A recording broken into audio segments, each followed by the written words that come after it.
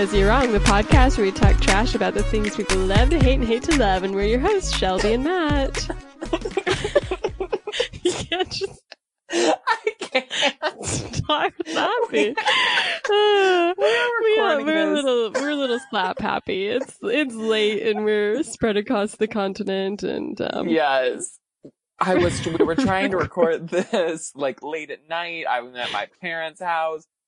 They live in the middle of nowhere in Michigan, so they have terrible Wi-Fi. So we couldn't record it the way we usually do because my computer couldn't handle it on the Wi-Fi.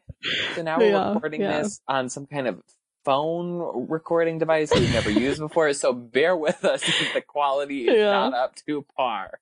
We are trying. Yeah. Fingers crossed it all works out. I mean, we've been at this just trying to figure this out for the last 30 minutes. So Yes. It's been a journey. It has. But we're talking about best of the decade this week, which is so exciting. Best TV shows, best movies, best performances. We got all kinds of fun stuff. And Shelby and I put together lists about music videos and music and books and pop culture moments. So whatever's not on this episode will be finding its way to you via our social media platforms in the next month or so. So things to look forward to. Yeah. Nothing has made me feel older than looking through these lists and being like, oh, that wasn't that long ago, and realizing it was 2010 and I haven't accomplished anything in the last 10 years. And, it's just rough to face your own mortality that way.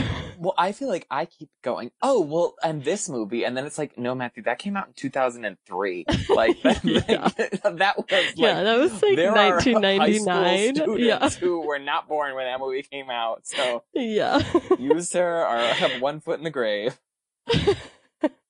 Yeah, I'm sorry that most of your favorites won't be on this. Agent Cody Banks and Big Fat Liar and whatever else that kid was doing when he had a job. And and who knows where Independence he Day is now. can't make it, and all of her 15 volcano movies also won't be making the cut. R.I.P. Yeah, I know. R.I.P.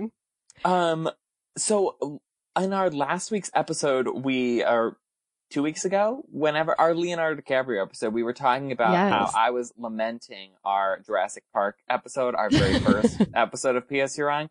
And we were joking saying, oh, well, maybe we'll remove it. And fans were coming out of the woodwork to tell us that we should keep this Jurassic Park episode. Just dozens of them, hundreds of them, all clamoring. Yeah. And I'll read one message out of the many that we received. Yeah. From Alicia 2000, who says, hello, Matt and Shelby. Just wanted to write and say, don't erase the Jurassic Park episode. Shelby's intense love for the first movie and Matt's hilarious comment, why don't they just breed plant-eating dinosaurs, are what got me hooked on the podcast to begin with. I learned about it from Swiftish. Keep up the good work. Oh. So, apparently it's better than I remember it. Yeah, I went back and I listened to it, and it's not that bad. And we did make some good points about that franchise's missteps and sort of the logical leaps that were taken in that last chapter, but I will just never forget the moment where they were like, you know what we need to do? Turn off the lights. And it's like, was that what the dinosaur was relying on? He's like, oh, darn it. I can't smell these people out, even though I have the best sense of smell. And that's sold as a major component of my desirability. Yeah, he's a bad dinosaur. Did you ever watch that short they came out with? The director came out with this short. It was just a couple months ago. Sort of taking place after the movie, and it's about a family at a camping trip, and people are learning to live with the fact that there are dinosaurs roaming. So basically it's telling us that these dinosaurs actually, life finds a way, and they don't get murdered immediately by the government. They in fact go on to thrive in the wilderness of California. So that is wild. Although I will say this, I was staying at my grandparents' house a couple years ago, and they live across from a state park, and some random dude who collected wild animals was camping with a boa constrictor in the park, and the boa constrictor apparently like escaped the tent in the night and they couldn't find it. And so there was like warnings around the park, like there might be a boa constrictor, like keep your children and dogs, like keep an eye on them. So just keep an eye out. I mean, I guess people are not that good at keeping track of their animals or finding killer animals that are on the loose. So just giant dinosaurs included, I guess. Yeah. Well, sadly, Jurassic Park Fallen Kingdom did not make it into my top 10 list. Shelby has seen my list. I have not seen Shelby's, so I guess like there's a chance it could be there, but we will find out. Well, you kept changing your list too, so if you decided to put that in the 11th hour, like, I understand. Did you not keep changing your list? I'm looking at it right now and I'm like, maybe I should move that. I don't know about that. That doesn't seem right. So it may be imperfect, but I'm excited. It was a big challenge. I think anyone listening to this should try and just pick, 10 TV shows of the favorite of the decade, because there's been a lot of great television, a lot of great movies, a lot of great performances and moments. So I'm excited to jump into them. Okay. Let's do TV first and then movies after? Yeah, of course. I mean, save the best for last. Obviously. Yeah. So just 10 or top 10 TV shows of the past decade. I guess like we'll start with 10 and we'll just kind of go back and forth up to 1. I was looking at, well, 1, it was hard to even like figure out stuff because I realized after I had made my original top 10 list that there were a couple shows that I had forgotten about that I needed to add and slot in. So I feel like that was step 1 that was tricky. And then also there were some shows like Survivor that have obviously aired in this decade, but didn't start in this decade and won't end in the decade. So I narrowed myself down to shows that were either all in this decade or for the predominantly, like the majority of their episodes came out after 2010. Yeah, that makes sense. I also limited myself to not include limited series or things like that. And I had to have seen the majority of the show, So yes. So for instance, I haven't watched season 2 of Killing Eve, so I have no idea if that's a good show or not, even though my opinion of the first season is very high.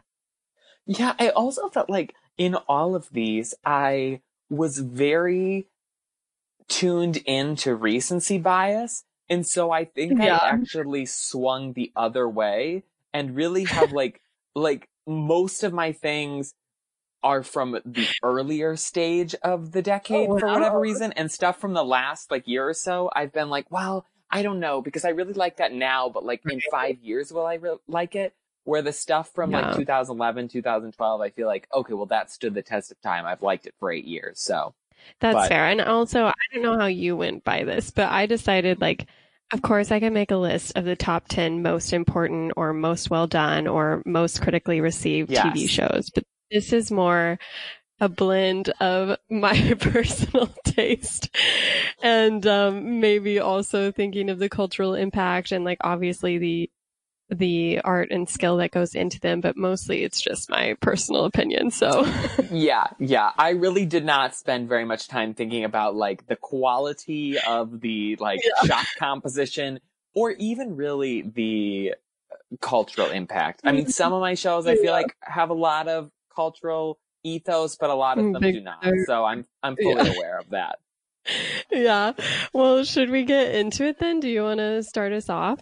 Yes. Okay. So top 10 TV shows of the decade. At number 10, I have American Crime Story, which is it's an anthology show. There's only been 2 seasons out, the O.J. Simpson show season and the Gianni Versace season, but I felt like both of them were such fantastic pieces of TV. And I almost like the fact that it's an anthology show because I feel like it's 2 fantastic sort of perfect miniseries that are connected together through the fact that they're made by the same people. Yeah.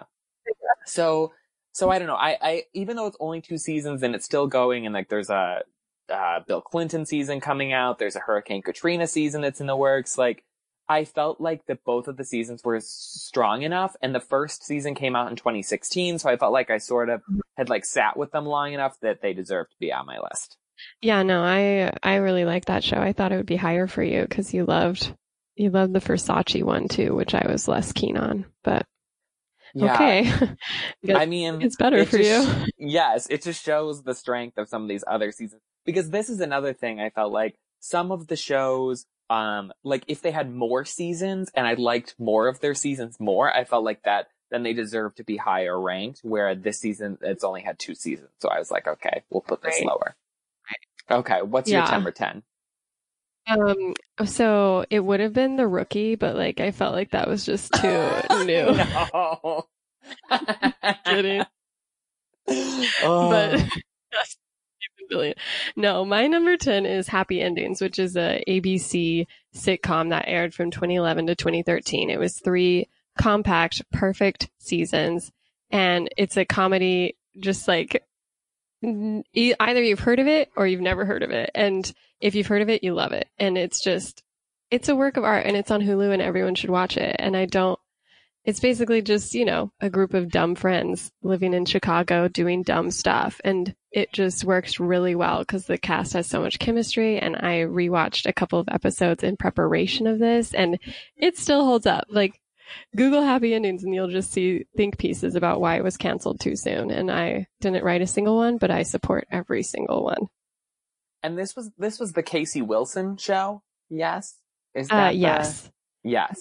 Alicia Cuthbert and the guy who was in New Girl for one episode and then came back for a couple of seasons. Yes. I remember that happening. Yeah. Mm-hmm. Yeah, he was like in the pilot, and then they got rid of somebody else, and then people were like, but we like him in the pilot, so then they brought him back later. Yeah. Mm-hmm. Yes. Yeah. Well, I never saw that show, or I never saw Happy Endings, but I've heard only good things about it. So, and if it's only 3 seasons, like, maybe I'll have to give it a watch. Yeah. I think you might enjoy it.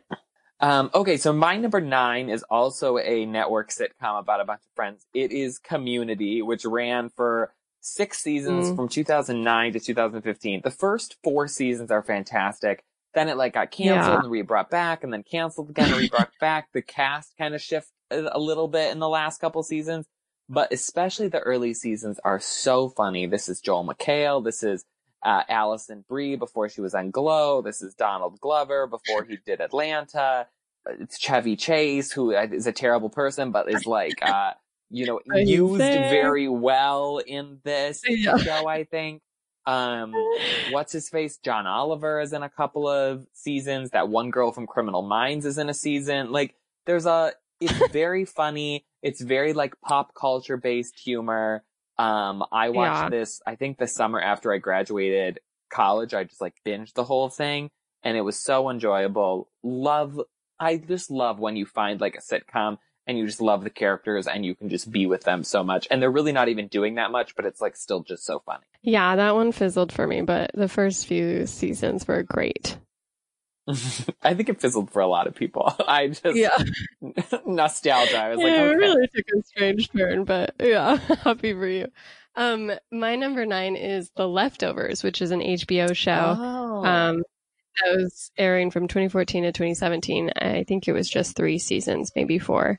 But it's it's about basically this event where 1% of the population just evaporates into thin air, and it's about all the people who are left behind and kind of figuring out how to deal with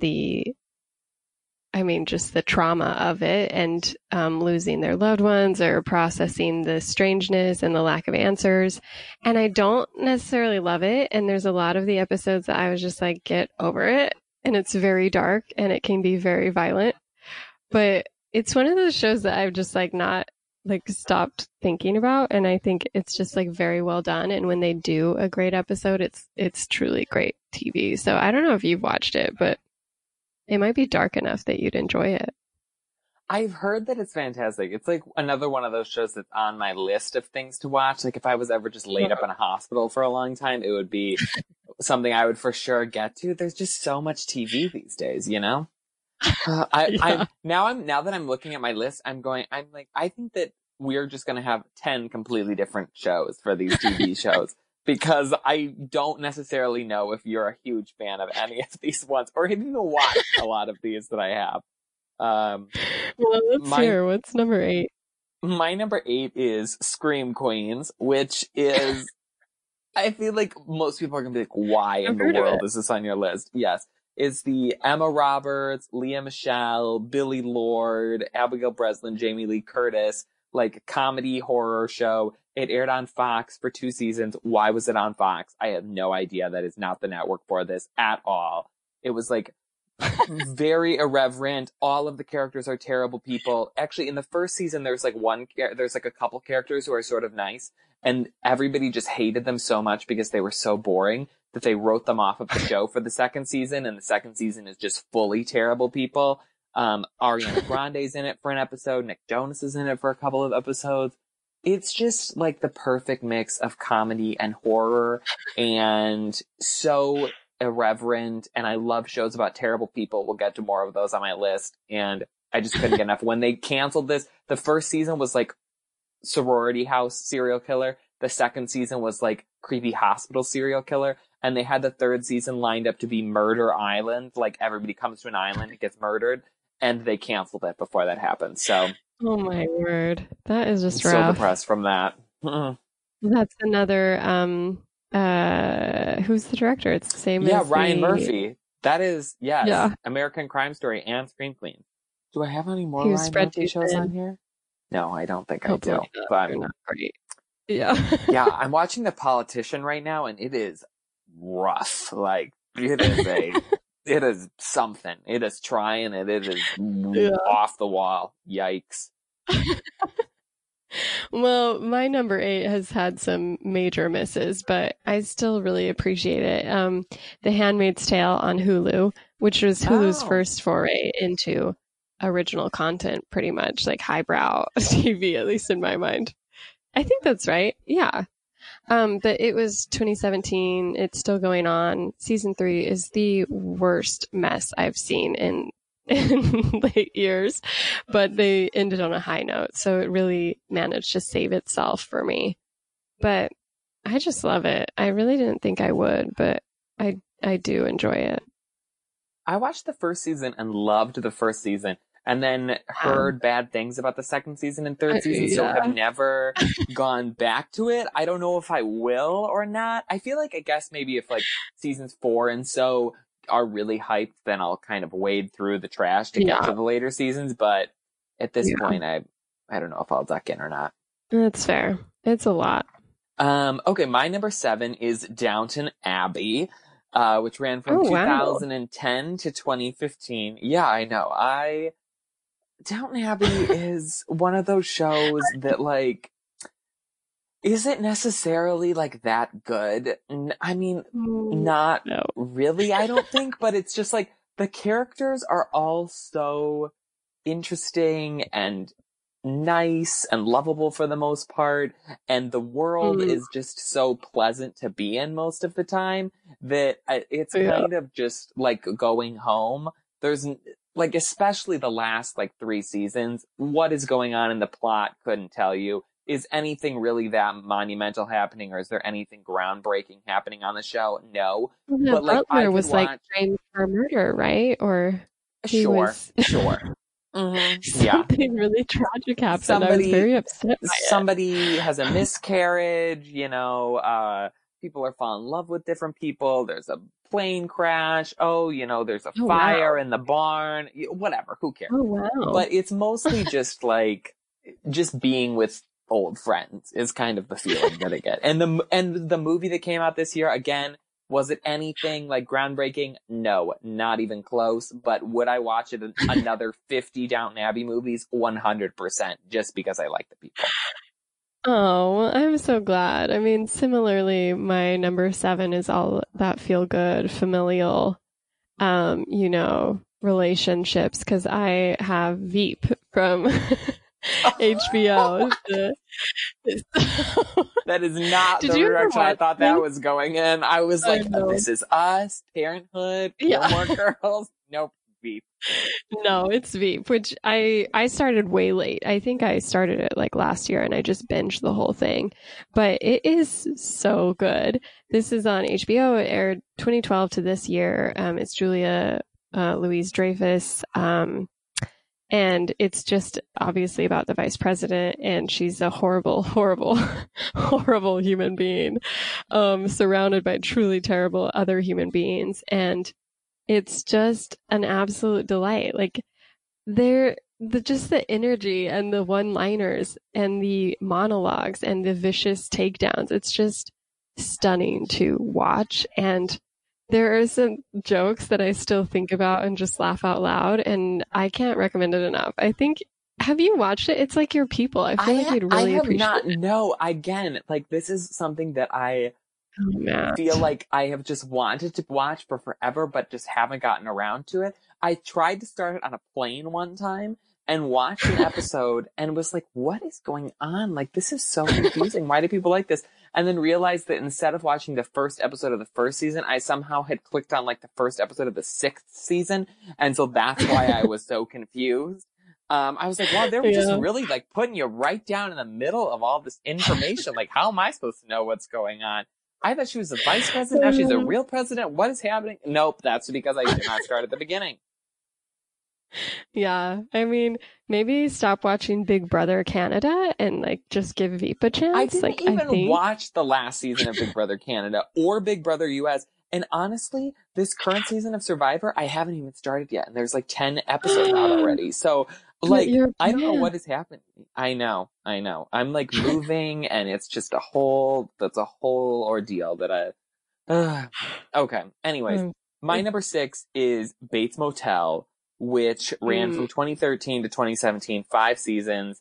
This is a show that I will forever be baffled by how it did not get more traction. It was on like some weird network, like maybe like A&E or something. And it's a prequel, sort of like a modern day prequel retelling of the movie Psycho, Alfred Hitchcock's movie, starring Freddie Highmore and Vera Farmiga. And it's like creepy and twisty and the acting is really good. It's just about this like very strange relationship between a mother and a son and how that devolves and gets like worse and worse. And it's sort of just a slow progression so that the last season is basically the Psycho movie with some like tweaks in it. And the other 4 seasons are just like leading up to that. This like slow impending doom. 5 seasons? Yeah, but they're each only like 9 to 10 episodes long. So they're not, I mean, it's like a lot, but it's not like that much. I remember when this came out, though. This is tripping me out. It's been out for like 5 years. It's been off the air for 3 years, Shelby. Oh my word. Oh, identity crisis happening now, but I know. I'm glad you appreciated it. Someone had to. I think Vera Farmiga got nominated for an Emmy in the first season, and then it consistently has good ratings on Rotten Tomatoes. It had a loyal following. It was able to easily like finish out its run, but for whatever reason, it just never like caught on in the cultural zeitgeist. And I'm forever just, trying to like sing its praises. And honestly, this was the thing that wasn't on my list initially, because when I was putting together my list, I was going through a lot of other people's like 100 best TV shows of the decade. And I thought, okay, well, anything that I have is sort of on there. And then it was only later that I was like, no, Bates Motel was not on a single one of those lists. Not the 100 best TV shows of the decade. And they did not have Bates Motel on any of them. And that is wild. And here you have it. And here I have P.S. You're wrong. Number 6. TV shows. Perfect. I think my next one might be the only one, if I had to guess, that we overlap on, because I have American Vandal, which is the short-lived Netflix mockumentary series that aired from 2017 to 2018 and just had 2 absolutely perfect seasons. Like, honestly. This was like my number 11. I almost I wanted it on my list so badly, but I felt like it was only 2 seasons, and I thought that of the shows that were only a couple seasons, I liked the other ones on my list, Scream Queens and American Crime Story, better. Okay, yeah. I mean, let's see what else you have on this list then that would push that so far down. Number 5 is the thing on the list that I thought maybe we would have some overlap with, and that is Stranger Things, which I think, were the one who told me to watch this show initially. And I was sort of like, meh, whatever, like, what does Shelby know? Idiot. This was before we started the podcast. And then I watched it and was so engrossed. I watched the first season twice, which, like, I never watch TV shows more than once. Yeah. And then I watched the second season twice. I've only watched the third season once, but I just feel like all of the seasons are phenomenal, aside from that one terrible 11 episode in the second season, which we shall not speak of ever again. Like, it's just fantastic. Can't wait for season 4. I honestly think that it's one of the best shows currently airing on television. Yeah, I love it. It'll pop up later. But before that is, for number 5 for me is Bob's Burgers, which is on Fox, and it has been airing since 2011 to now. And you have given me such a hard time about this, but it is so funny. Like, I don't know why you hate on it. Honestly, I don't even like animated. You the one who, when we were doing the, when we were doing our, like, fall preview, whatever, so you were like, I don't do animated shows, blah, blah, blah, blah. Yeah. And yet you have Bob's Burgers in your top 5. My gosh. Yeah. It took a lot for me to finally sit down and watch it, but it is so funny. It's so, like, quick-witted. The characters are so lovable, and it's, like, just quirky enough that it's entertaining. There's musical numbers, like, the jokes, the storylines. It's insane that you haven't watched this. Like, it is such a fun time. And Rob and I are still working through it, because there's, like, I guess 8 seasons now, 7 or 8. And all of them are we just laugh so much. It's so funny. And yes, I don't like animated shows. And if someone tries to get me to watch Rick and Morty, I swear I will slap them in the face. But Bob's Burgers, I can't sing enough praises for.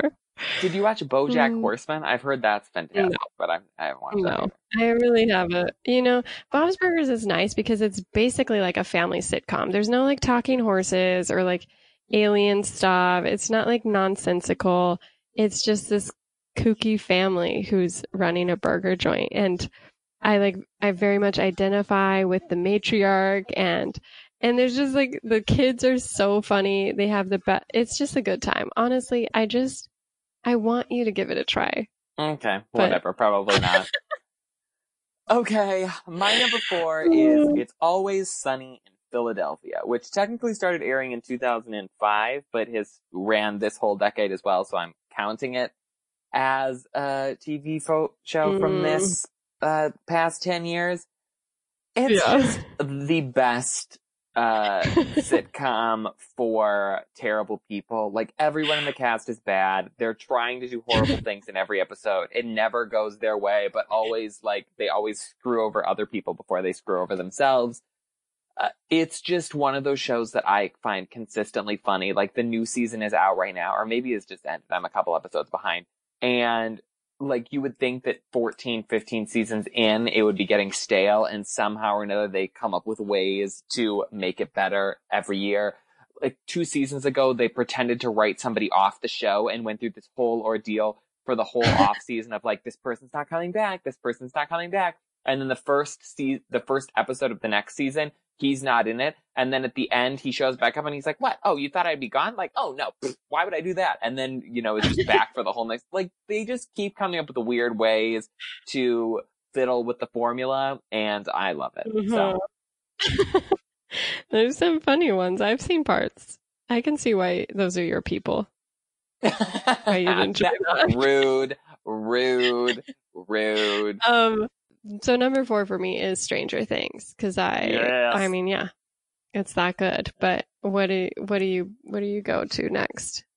Top 3. Okay, my number 3 is another show that I feel like has been overlooked in so many ways. It's The Middle, which was on ABC. It came out the same season as Modern Family. I know. I love it. It came out the same season as Modern Family, and I feel like was totally looked over because it was in that same like time slot. But it's basically just about a family who lives in Indiana and the normal stuff they're going through. It has the janitor from Scrubs as the dad and Patricia Heaton from Everybody Loves Raymond as the mom. And it ran for 9 seasons. It didn't get canceled. They like went off the air because, you know, they wanted to do other things and they'd been on it for so long. And I think because I'm from the Midwest and because I'm from like a very like middle class family, a lot of the stuff felt really relatable to me. And it was very funny, but also sort of had that Downton Abbey thing going for it where I just really like the characters and spending time with them.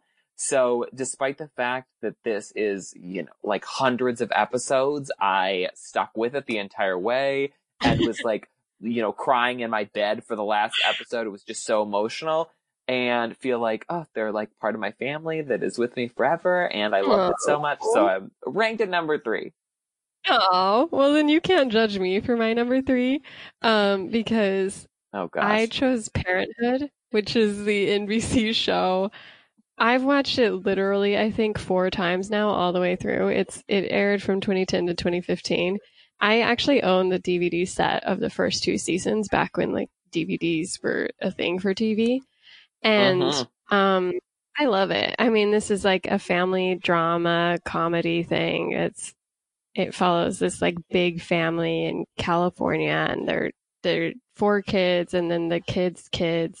And I really love it. I think too, similarly, it's like, it reminded me of my big family and just, you know, the antics of cousins and siblings and all this stuff. And I think they handle a lot of, you know, cause it's a network drama. So there's cancer, there's adoption, there's, illness and death. And like, they handle it with such like grace. This is the original This Is Us, but like way less over the top, if you can believe it.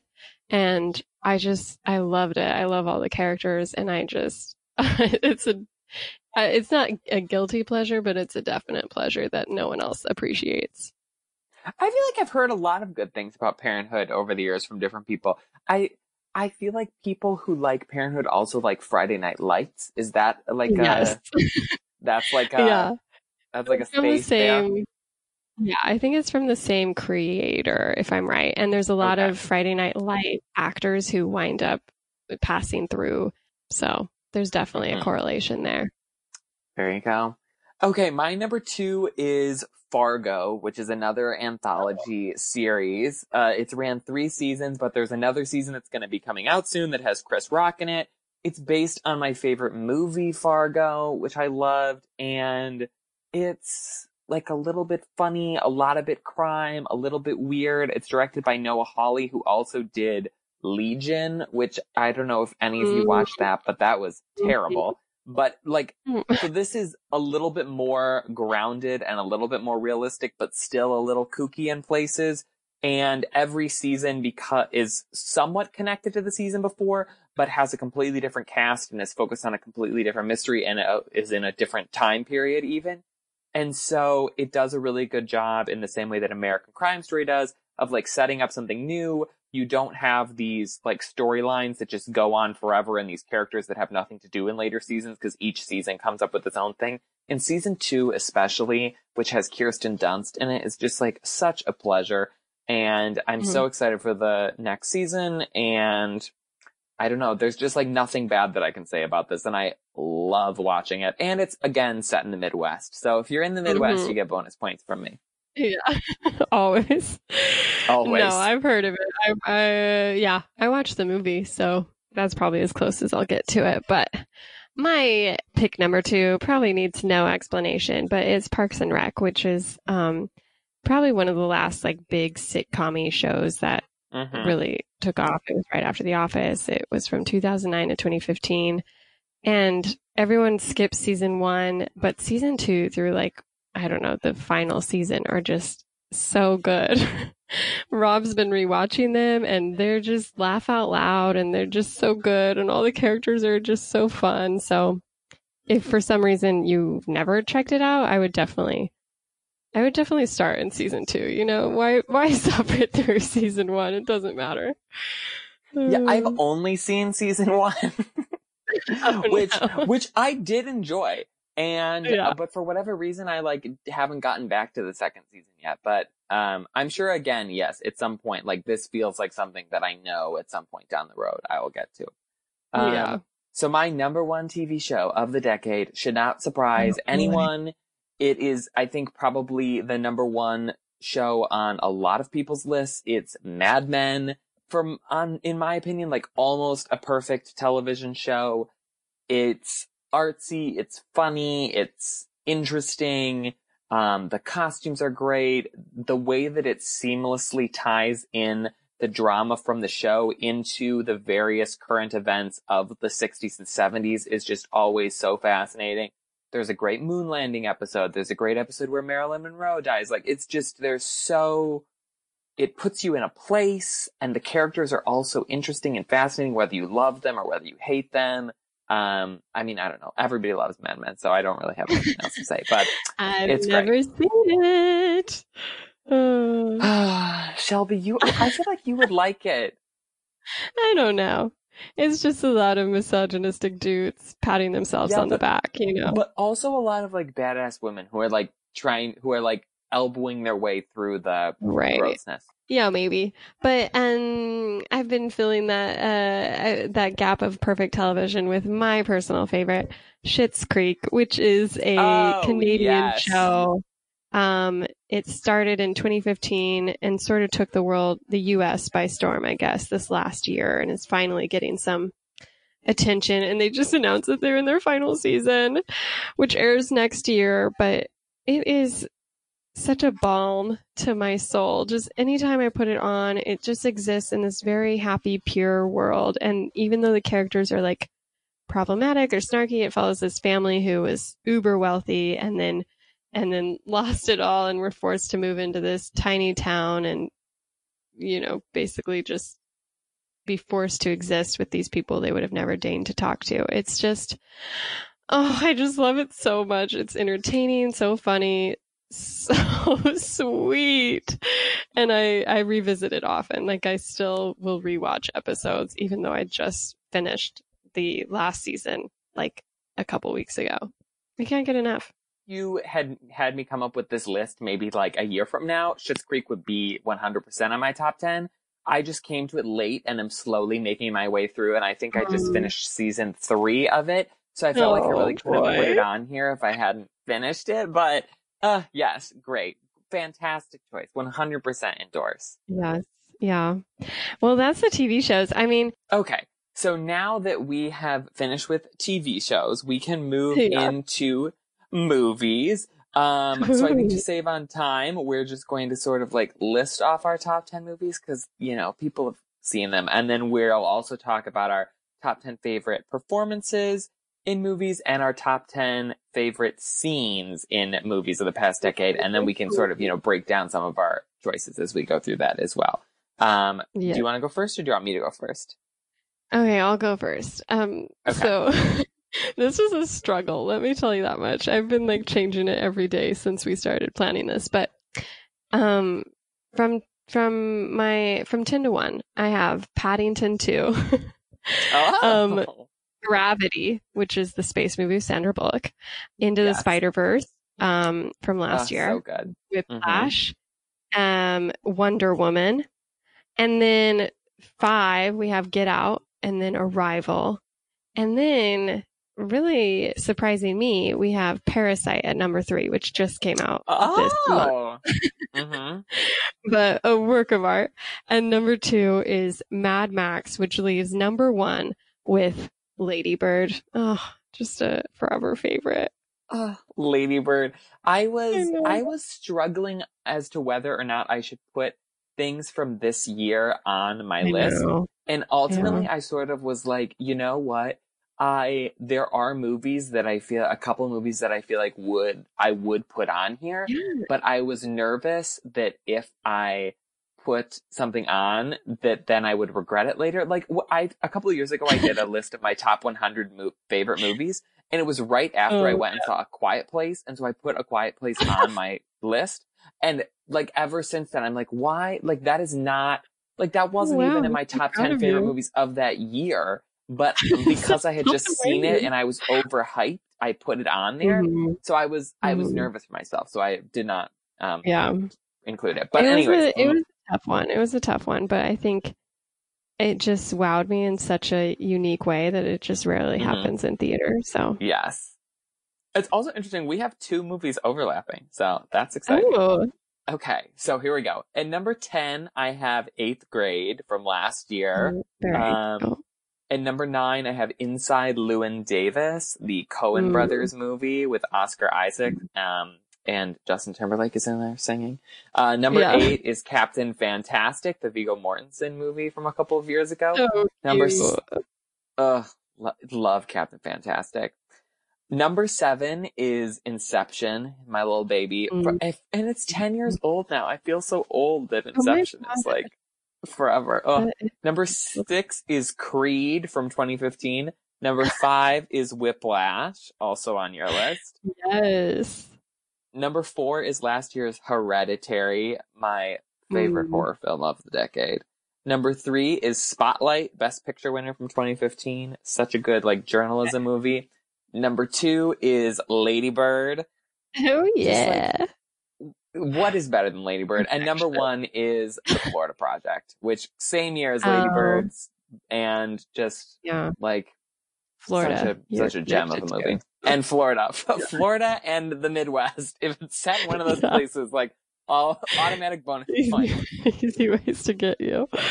No, those are cute. I was honestly, 8th Grade is so good. I really struggled I wanted to put it on almost every list we did, like the movie moments and best performances, but it was always just barely edged out. So yeah, it was my, it was close. It was close. Do you want to do the movie performances or movie scenes next?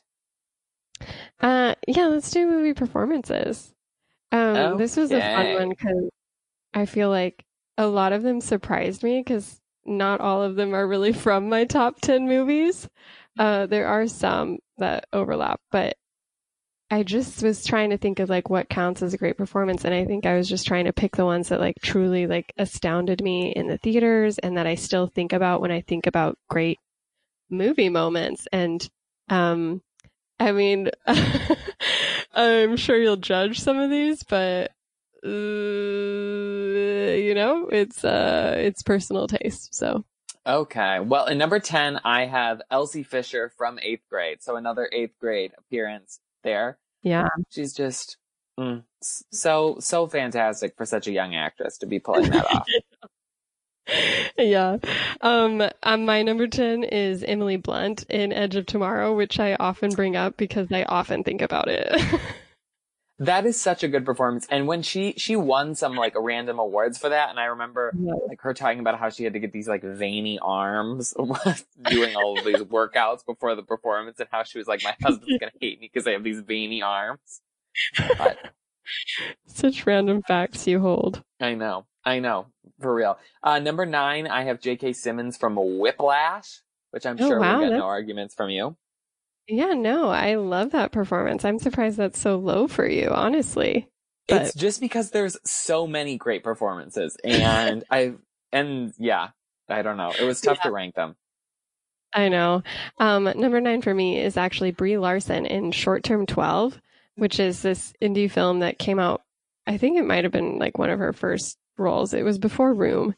And it came out in 2013, and it's such a good movie. I love it. I think it's on Netflix right now, and I just wish more people would watch it. It also had Rami Malek, Lakeith Stanfield, the girl who was just in that Toni Collette Netflix series. So it had quite a surprising cast that has gone on to do some pretty impressive stuff. So I've heard good things, but I've never seen it. Yeah, it was good. And number 8, I have Viola Davis in Fences, which she won an Academy Award for. That movie is just such a masterclass. Between her and Denzel, it's like, bam. Yeah. A similar masterclass. Liam Neeson, he was in this movie, The Grey, in 2011, where he... Oh my gosh, no. It's known as the movie where he punches a wolf in the face, but it is so much better than that. And the problem with Liam Neeson roles is that since he has so many terrible ones, people automatically assume every movie he's in is just like Taken or, you know, The Commuter, where it's just really bad action. But The Grey is actually like a beautiful film. Oh my gosh. This is wild to me.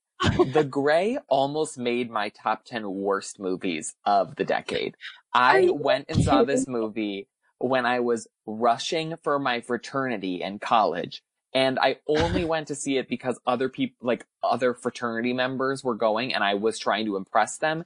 And it was like painful for me to get through. I hated it so much. That weird part with like with the like daughter's hair or whatever in his face and the like weird vodka bottles strapped to his hands. And oh my gosh, what a disaster. What strange details to pull from that movie. I just remember sitting there like trying to stifle laughter the whole second half of that movie while the people next to me were like, oh my gosh, this is so artistic.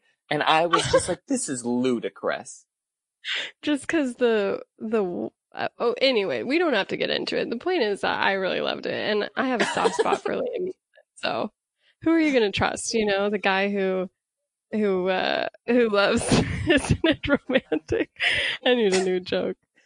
Shut up! Just because Rebel Wilson is number 2 on my movie performances doesn't mean that you can. Okay, moving on. Number 7, I have Eddie Redmayne from The Theory of Everything, which is a movie that I genuinely do not like, but I feel like that is such a strong performance. The thing that really gets me for that performance is that he was playing somebody with, I can't remember what his disease is, something like degenerative, where he's slowly, going from an able-bodied young person to someone who is wheelchair bound and can't really move any parts of his body. And the fact that when you think about the movie that it's shot out of order, and so not only does he have to act this progression, but has to remember how he acted previous scenes so that he can act worse or better than other shots was just like mind-boggling to me, and I felt like that needed to be rewarded. You know, that's fair. I've never seen it, but I can appreciate his work ethic, so congrats to him. I mean, you would not like the movie. I did not really even like the movie that much, but the acting I felt like was good. Right. My number 7 is my favorite Michael B. Jordan, but in Fruitvale Station, which again is sort of an indie flick where he got his kind of movie start, I guess. It's a beautiful performance by him, and it's so sad, and you know, everyone should watch it, but it's not a fun movie to watch. I think that's also the first movie by Ryan Coogler. I think he directed that before he directed Creed. Because Michael B. Jordan's been in all of his movies, I think. Right. Yes. And it's good. It's based on a true story, and it's a sad story. So just FYI.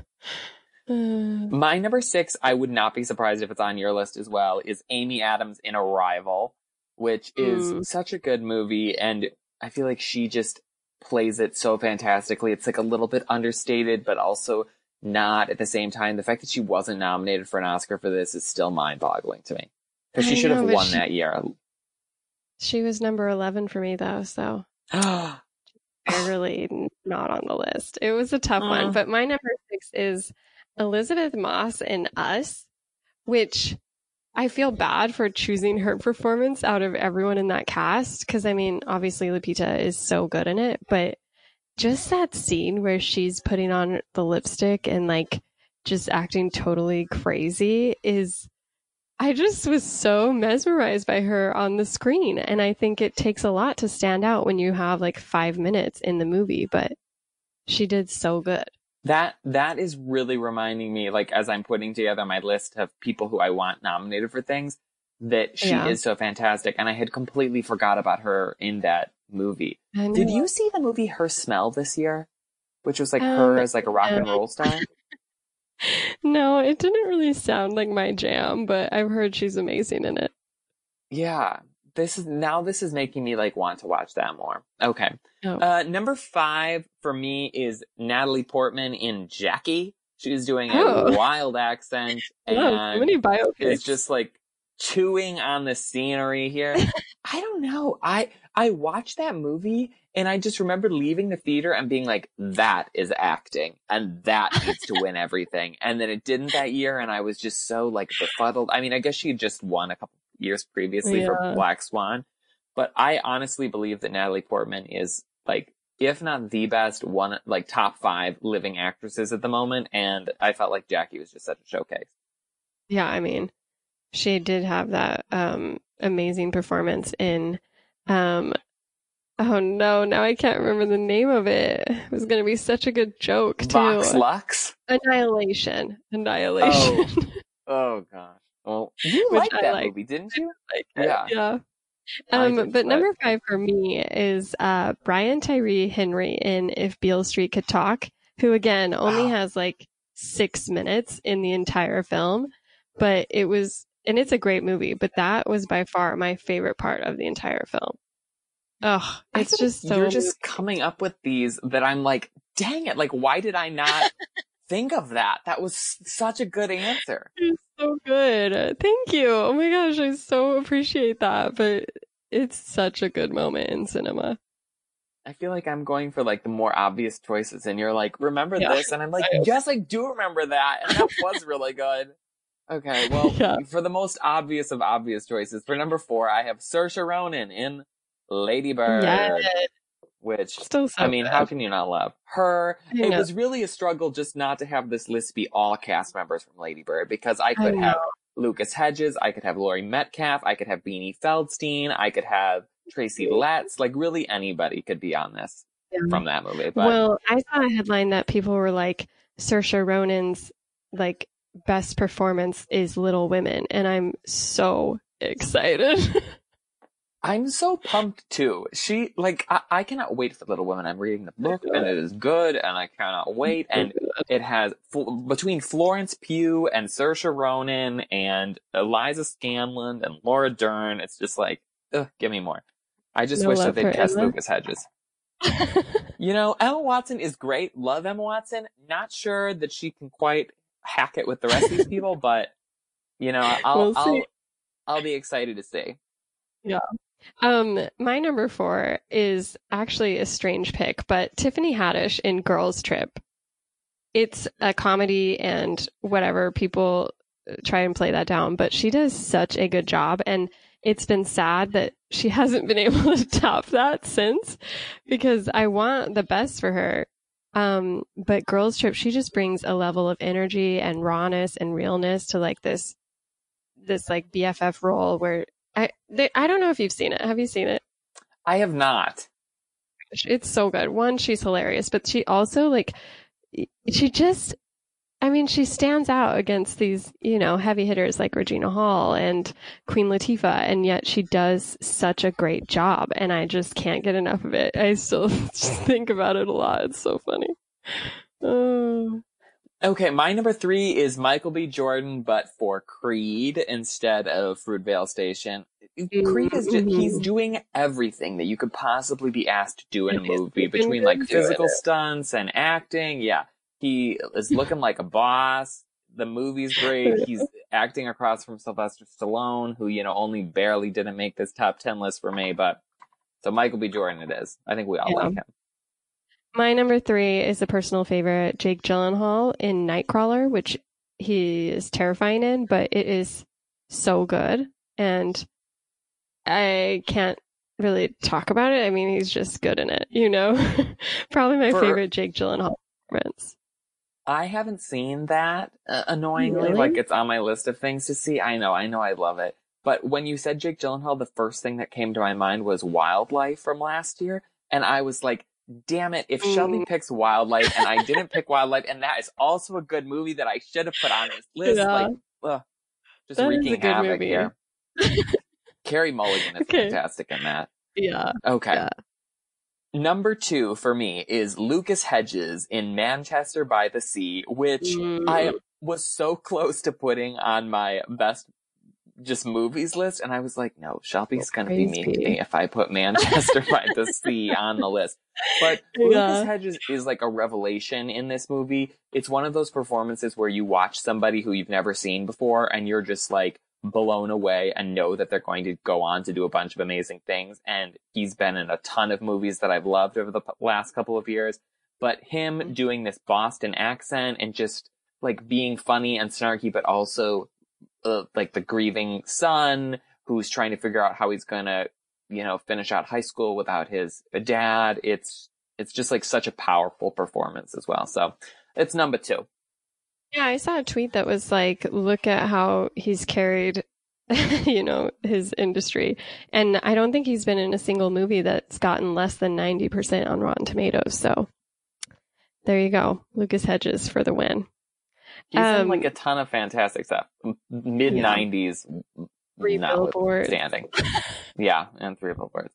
But Lady Bird and Boy Erased and Waves and Honey Boy. And, okay. Yeah. My number 2 and number 1 have both been mentioned already. So number 2, I have Saoirse Ronan for Lady Bird. And then my number 1 is J.K. Simmons in Whiplash, because I can't. It just shocked me when I saw it the first time, and we rewatched it recently, and it's still just, he's such a dick, but he does it in such a good way. Yeah. That movie is just such a fantastic. For the fact that that is a movie with Miles Teller in it, who I hate, and that I love it so much is just a testament to what a great film it is. My number 1, probably a fairly obvious pick, is Toni Collette in Hereditary last year. Just, again, a performance that is asking you to do so many different things, and she just nails them all in such a great way. And it's really a movie that is solely focused on her, so she is like just eating up the scenery in so many different ways. So 10 out of 10. Have you done a TikTok of that monologue she does at the dinner table, or is that coming? Not. That's a good idea. Okay, I'm gonna have to find that clip and do that. That's fantastic. Thank you. Yeah, of course. I really want to go through these top 10 movie moments though, because I mean, like performances, a movie moment can like make or break a movie, and I'm interested in what you've chosen. Should we just list them again, and then we can ask questions as we feel the need? Yeah. Okay. I'll go first, I guess. Yeah. Okay, so my number 10 is from last year's Halloween. It is the kill scene where, what's the bad guy's name? Michael Myers, kills 3 people in a bunch of different houses in a row, and it's all in one take, and it is just terrifying and, like, such good cinema. My number 9 is the final performances from Pitch Perfect, the original movie, just, like, all of the different groups and they're singing. Yeah, no, it's a good moment. The soundtrack's fun. It's just like I've watched that so many times. There's so many different good things, and I feel like especially the Elizabeth Banks is the commentator, and that was like before that got stale in some of the later movies. That first one was just fantastic. Yeah. Number 8 is the opening chase scene from Mad Max, which is one of the best chase scenes ever. Like the opening, like when they're chasing Max. Is that what you're talking about? I guess maybe not that. No, the scene where they steal the girls and everybody's chasing them. Like I guess not the opening first scene, but the first big set piece number. And there's the storm and everything. Yeah. Oh yeah. Great. That's good. Number 7 is also a driving scene. It is that highway scene from Nocturnal Animals, which is just the most dread-inducing scene I have ever seen in a movie, and it still haunts me whenever I'm driving to this day. But just the pacing is so fantastic. Number 6 is the big fight scene at the end of Kingsman between Eggsy and Gazelle, the girl with swords on her feet. And is that the one that takes place in the church? No, it's not the one that takes place in church, although that one is also great. But this one, there's a fun disco song that's playing in the background, and it's almost like a breakdancing fight scene because she's got the swords on her legs. Right. I don't know. It's just one of my favorites. Number 5 is the moon landing scene from First Man, which gotta give that First Man love and squeeze it in wherever possible. Number 4 is the tunnel scene from Perks of Being a Wallflower. where Emma Watson is in the back of the truck and she's got her hands wide open and the music's playing and it's David Bowie and they just come out of the tunnel and the city's all there. Also, I lived in Pittsburgh for, a while. So again, these like location connections. Number 3 is the dress shopping / diarrhea scene from Bridesmaids. It really took everything in me not to put Bridesmaids in my top 10 movies of the year. Like, it was so close, but I just it was like near it on all of these lists, but I felt like the scene stealing moments. And honestly, there's so many good moments in Bridesmaids. Like, the whole list could have just been 10 scenes from that movie. Okay.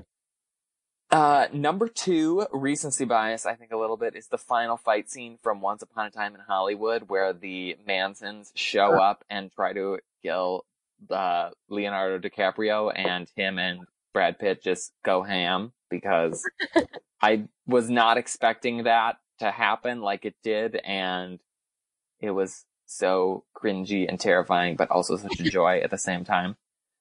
And my number 1 favorite scene from the decade, which is probably more like an extended sequence than a scene, is the whole dream within a dream within a dream sequence in the end of Inception, where they're like trying to get the pieces and all of it's happening like at the same time, where the van is falling off the bridge. And, oh my gosh, like the elevator. Inception is just, the whole thing is genius. And Inception is like a perfect movie, so that is my list. Good. Do you have any quibbles or questions? No, I can respect almost all of those, so I'm proud of you. Okay. We'll see if you feel the same way about my list. I kind of doubt it. But at number 10, I have a scene from Rogue One, the "I am the Force is with me" scene at the end. I think that's like my favorite moment in Star Wars altogether. So don't come at me like Last Jedi stands, but I just loved that moment. And then Rogue One is like unimpeachable. Like, even no matter what you think about the rest of the movies, I feel like Rogue One is just fantastic. But it's not helping the case that the man who loves the Phantom Menace more than any other film in the franchise is standing for this one. So let's just move on. Okay, whatever. You don't want my allyship, that's fine. Yeah. Number 9, and this is very niche. It's the Maze Runner, the third one in 2018. There's the Maze Runner just keeps rearing its ugly head. Where it's the third film, it's the final one, and one of the friends has to basically fight his best friend to the death because his friend has been bitten by a zombie virus, basically. But the friend who's been bitten is sort of like, he goes in and out of being aware and being a zombie. And so it's this really like sad thing where he's trying to like kill himself, but his friend is like, please don't, we can find a cure. And then he turns into a zombie and it turns into this self-defense fight. And it was just like, I know it's not a great movie, like I'm aware, but that moment was like actually a very interesting, like, zombie moment in what is otherwise a very oversaturated market. So I was really into it. Okay, and then, whatever you say. Number 8, we have the tsunami scene from The Impossible, which is the 2012 Ewan McGregor movie, which also stars Spider-Man, Tom Holland? Holland, surprisingly. I have never heard of this movie. Oh, How really? Old is he? Oh my 5? God. No, he's like 9, I guess, probably, but it is so good. It's about like, the true story of a tsunami that hit this island, and it's this white family, of course, who was at a resort and was separated by the storm, and it's all about them trying to reunite. But at the beginning, there's just this epic tsunami flood scene that's just very well done. And then you have number 7, which is probably a little bit of recency bias, but also it'll stand the test of time. But Spider-Man Into the Spider-Verse, that moment during What's Up Danger is playing in the background. It's sort of his come to powers moment, the like real finale moment. And Rob literally has that queued up in our digital files, so he can just play that like probably once a month. Which scene is it? Like, it's like, when they're it's just a fighting leap of the faith. Kingpin at the end? No, it's when Miles Morales finally like comes into his powers and he jumps off of the tall building and yes. That is a good, and it's like the upside down shot or whatever. Yeah. Mm-hmm. Yes. Gorgeous. Number 6 is the final routine in Silver Linings Playbook, which is so funny and just elevates the movie. So good. And then actually at number 5 is the Interstellar, which is a movie I did not enjoy.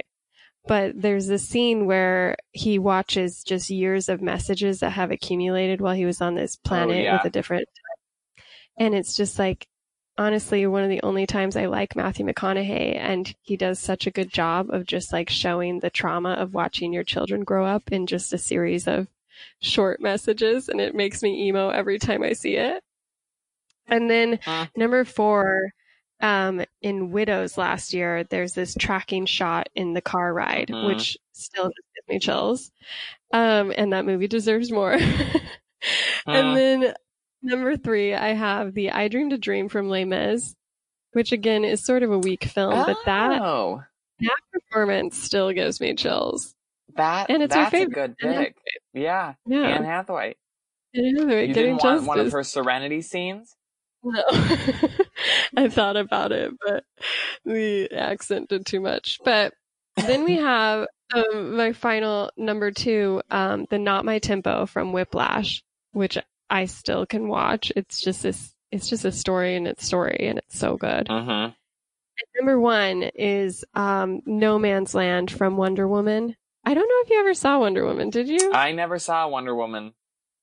Hater, but it's such a powerful The second one's moment. coming out, and I'll have to see it before we do the second one, I'm sure. So it's only a matter of time. So good. It's just such an epic moment. It's so beautiful and like it's so powerful, and it's just so good. So that's it for me. Those are my top 10. As you were getting to the tsunami part of the list, I was like, oh shoot, her list is going to be a million like weird Fast and the Furious scenes and things from like Marvel movies, but I endorse your list. I think it's better than I expected it to be. So good job. I knew there'd be a couple that you hated, but you know what? Same with yours. So this is just proof that we've come to respect one another as co-hosts. Or maybe we're just like our tastes are rubbing off on each other slowly but surely. Oh, fingers crossed, honestly. Well, this has been so much fun, and we have like another 6 or 7 lists that you guys will get to see on social media. So stay prepared for those. We got pop culture moments, we got music videos, lots of Taylor Swift focused content I'm sure is coming your way. Yeah, but you can of course follow us at PS You're Wrong on Instagram, Twitter, Facebook, and if you have any thoughts on your top 10 movies / TV shows / bad opinions or good opinions we've had, you can email us at psyourwrong@gmail.com. And of course, leave us a review on iTunes or Apple Podcasts. Just scroll all the way down, leave us 5 stars, and let us know what you think. Oh my gosh, I would love to read people's top 10 movies. I know. Like people have been posting them on Twitter, and I have just so enjoyed it because sometimes people come up with things that are just laughably bad, and then sometimes people come up with things and you're like, I totally forgot that was a moot. Like, oh my gosh, that's such a good pick. So yes, so send us your top 10 because I'm sure there's things we forgot and we'll regret instantly once this episode airs, but it's set now, so I can't wait for someone to troll us with, just like Ant-Man 2 as their favorite film. Jurassic World. Yeah. Jurassic World. A simple plan, a simple favor, stupid movie. A simple favor. It's art. Just the whole Blake Last Lively. Christmas. It's just all Blake Lively. It's The Shallows and there's some good options. I can't remember what we're doing next week, but we will be back next week with a pop culture roundup and new episodes. So stay tuned. Lots of good stuff is coming to theaters. Award season is coming up. But until then, we will see you later. Bye.